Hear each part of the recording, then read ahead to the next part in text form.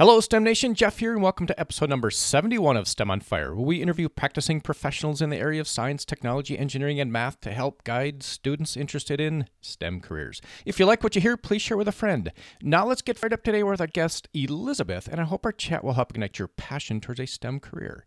Elizabeth earned a PhD in chemical and biomolecular engineering from Johns Hopkins University and is an assistant professor in chemical engineering at the University of Washington, and focused on nanotechnology and also some radiology, which we will get into. Welcome to the show, Elizabeth. Fill in any gaps and share a bit of your personal life. Thank you for having me, Jeff. I'm excited to be on the podcast today and looking forward to an interesting discussion. I want to start off by saying that while I did my PhD in engineering and did my undergraduate degree in engineering, I didn't always know I wanted to go into engineering. In high school, I had explored journalism, and before that had grown up wanting to be a vet. But as I had an increase in awareness of a neurological disease that was afflicting my family at the time, and a slow realization during that time in high school that medicine and science weren't really doing enough, or I felt like they weren't doing enough to really understand the disease or treat the disease that was afflicting my family, engineering became really appealing to me because it was always something that was presented as a way of solving problems. So I know oftentimes people think they have to have everything figured out at a really early age. And I can say that certainly going into engineering, even though that's what I've now spent my career doing after training, wasn't necessarily my first stopping point. Thanks for that, Elizabeth. So it sounds like maybe you went into chemical and biomolecular engineering based upon the neurological disease that was affecting people in your family. So why did you go chemical engineering, biomolecular engineering, as opposed to becoming a doctor? I actually considered being a doctor for a while. When I was applying to graduate schools, I applied to both medical programs as well as PhD programs, and then the combination of the MD and PhD programs.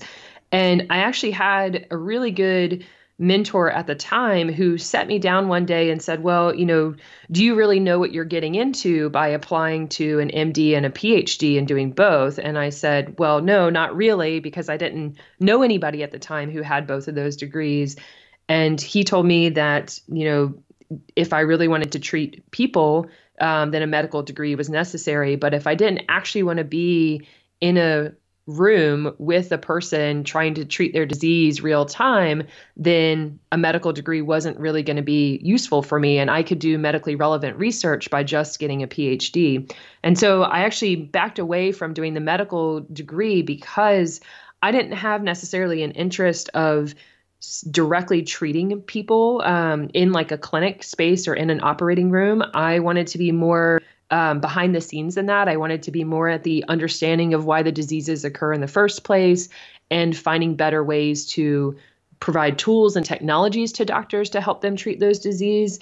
And that was just my own personal level of interest and engagement. I certainly like helping people, but I like to kind of be more behind the scenes in doing that. And so chemical engineering, when I first was made aware of chemical engineering, it was when I was in high school, and I had several family members who were chemical engineers.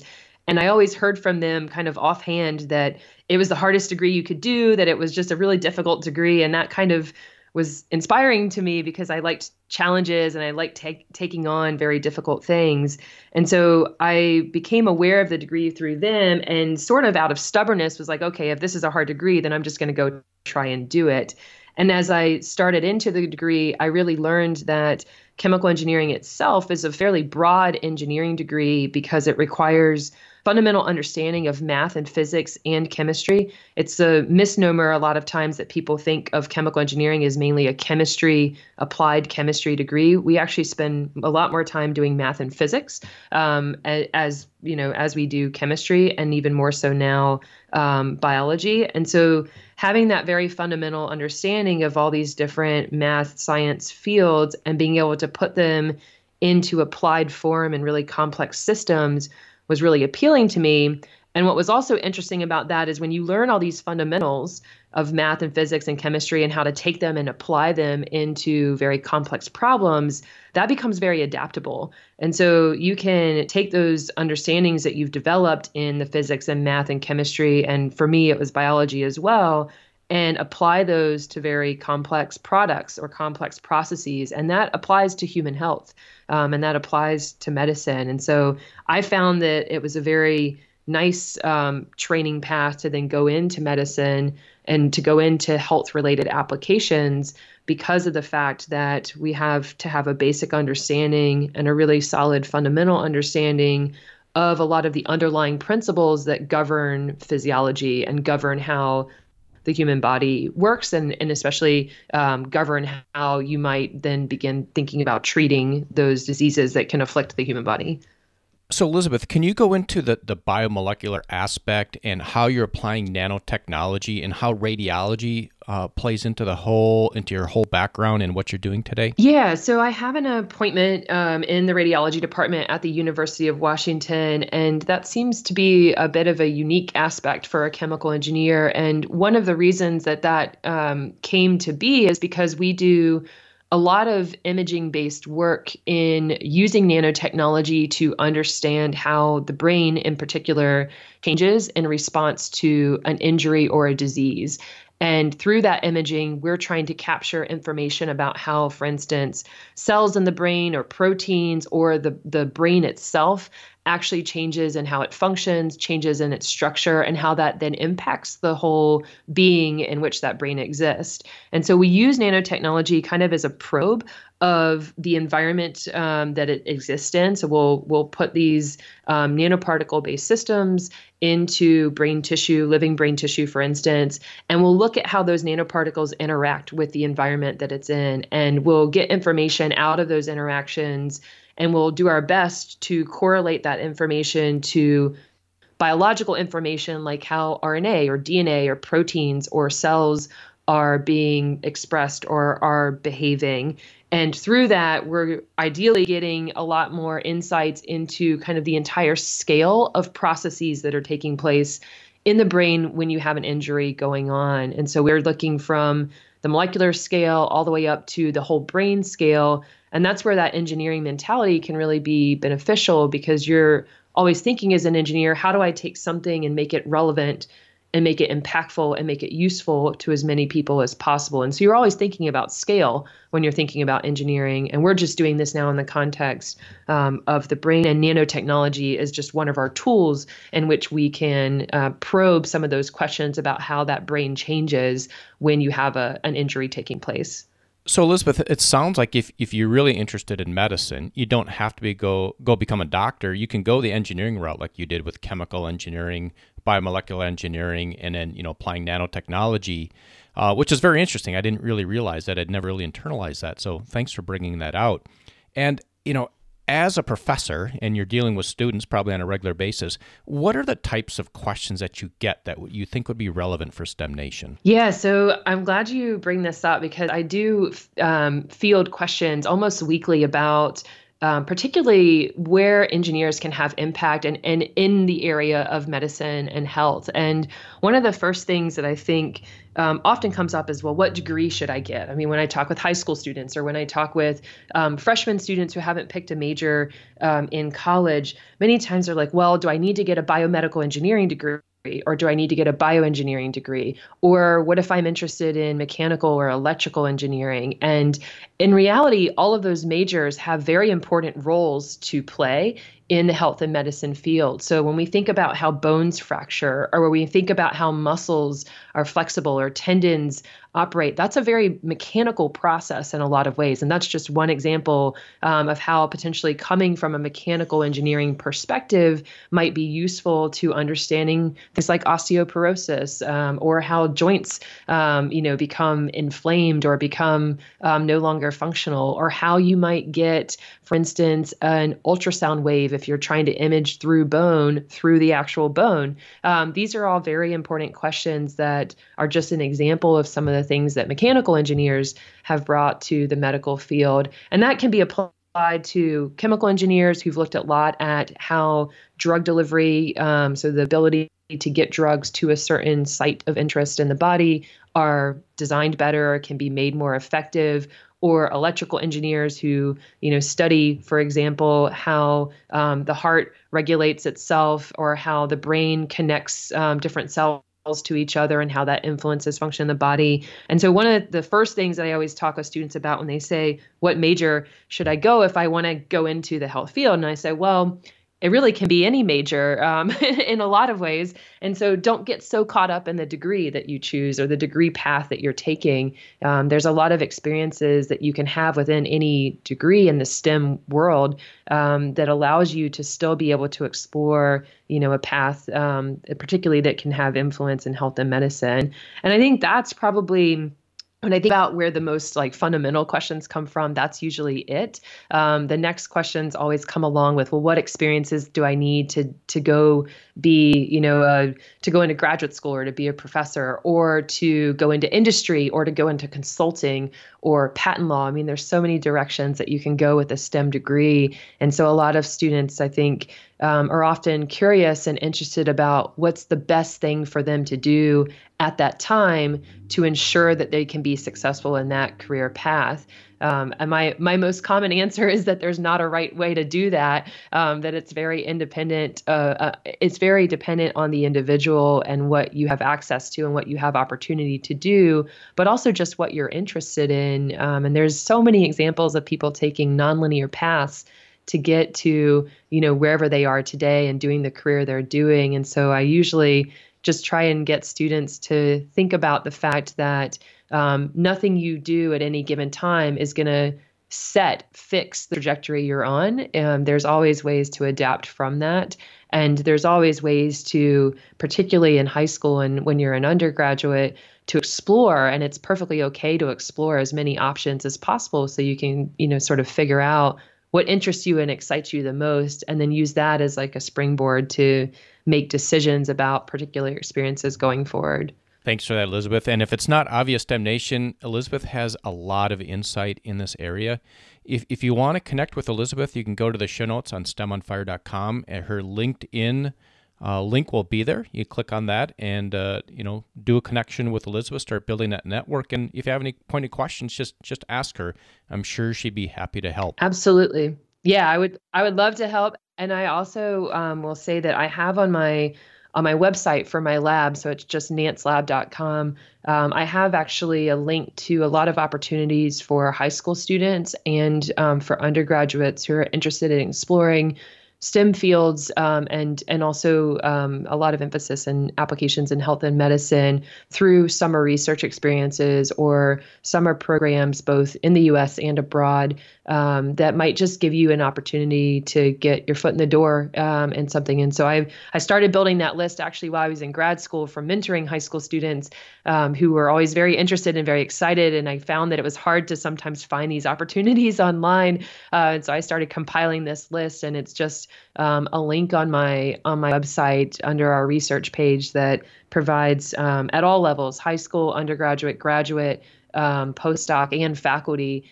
various opportunities for summer experiences or broad experiences that might be of interest to your audience. You can check the show notes. All the links will be in there, or just search for Elizabeth Nance on the web. And we are going to go to an aha moment, Elizabeth. Could you tell us a story and how you had an aha moment and how you turned that into success? Yeah. So when I was starting my PhD, I actually was doing work in a lab that was focused on mucus. And that sounds fantastic. Yeah. So you might wonder why I'm mentioning mucus when most of our work now and my past training has been focused on the brain. But when I was in this lab for my PhD, there were a lot of important insights that we actually got from studying the ability of drugs to penetrate the mucus layer that actually translated quite well to limitations that are faced by drugs that are trying to be effective in the brain. And so just so your audience knows, mucus, obviously, I think most of us are fairly well aware that it's this very sticky substance that obviously, like when you have a stuffy nose, there's a lot more of it. When you have a respiratory infection, you get a lot more mucus. It's usually villainized by like the Mucinex commercials. That might be how most people are aware of it. But mucus is actually this fantastic biological fluid that's so good at keeping many foreign entities from getting into your body. So if you think about the bacteria, the air particulates, the pathogens, anything that you could potentially be inhaling or getting on your eyes or swallowing, all of those things could get into your body, but oftentimes they don't because you have a mucosal layer that coats your eyes, that coats your lungs, that coats the GI tract. And without this mucosal layer, those cells that line all of those systems would be exposed to everything we're exposed to on a day-to-day basis.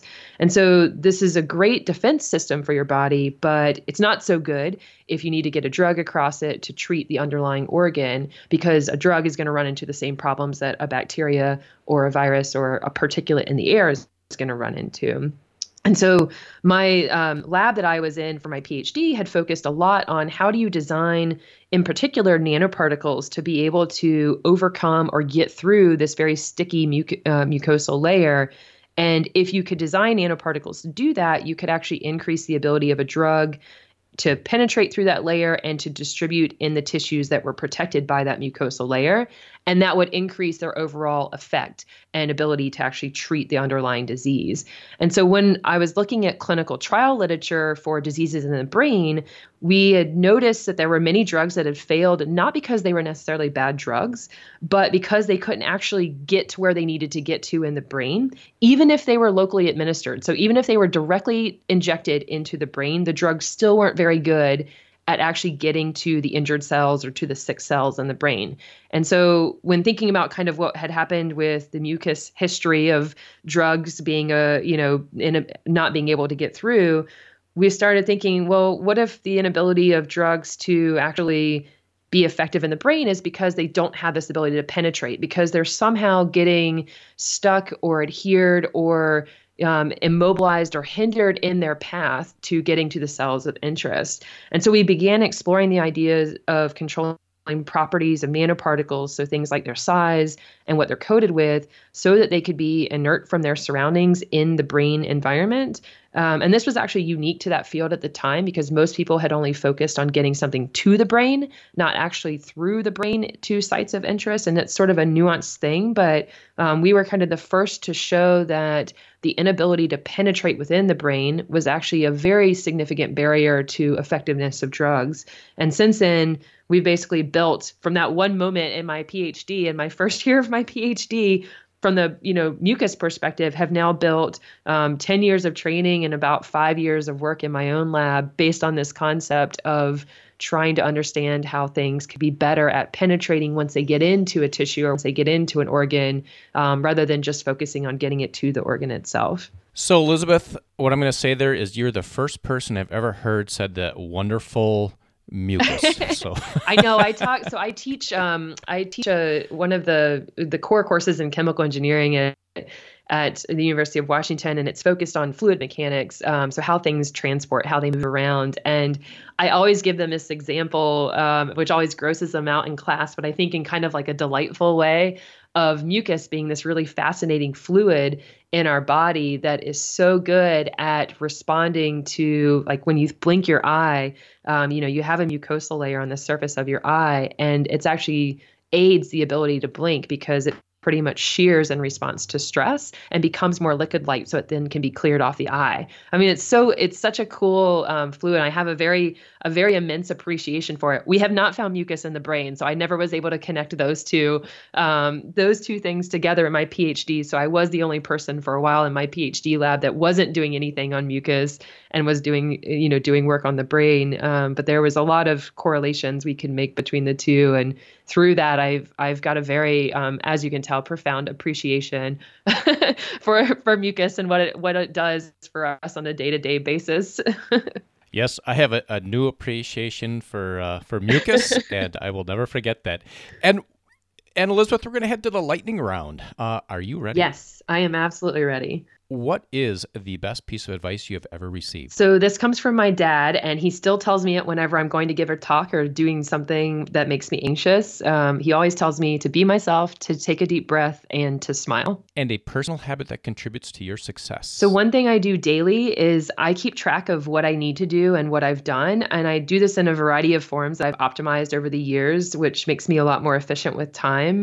More broadly, though, I always try and seek feedback on things, whether it's something I write or a lecture I give or how I'm mentoring. And that's something that I think has been really helpful, is just being willing to seek feedback and sort of implement that feedback as I feel is best fit with what I want to accomplish. All right, Elizabeth, and you've provided a lot of value so far, and we are going to ask you for one more for the parting piece of guidance before we say goodbye. Yeah, so I think the one thing that I can encourage people to do is just get out there and try stuff. I don't think you have to know exactly what you want to do in life, like right at that moment, or even in the next few years. And getting out and trying things and being open to experiences and investing yourself fully in those experiences can really help you kind of see what interests you and what you're passionate about, and help find places where you're going to do, meaningful work that motivates you. And with that, Elizabeth, we will say goodbye. Thank you for having me, and thanks to your audience for listening. You're welcome, Elizabeth. And I hope you enjoyed that chat today with Elizabeth. You can head over to STEMonfire.com, subscribe to the email list to keep up with the latest happenings, and be sure to subscribe to the podcast on your favorite podcast player, and please share it with a friend. Tune in next week where we talk with Matt, who is a technical solutions specialist at Google. Until next time, I hope this chat has helped ignite your passion towards a STEM degree.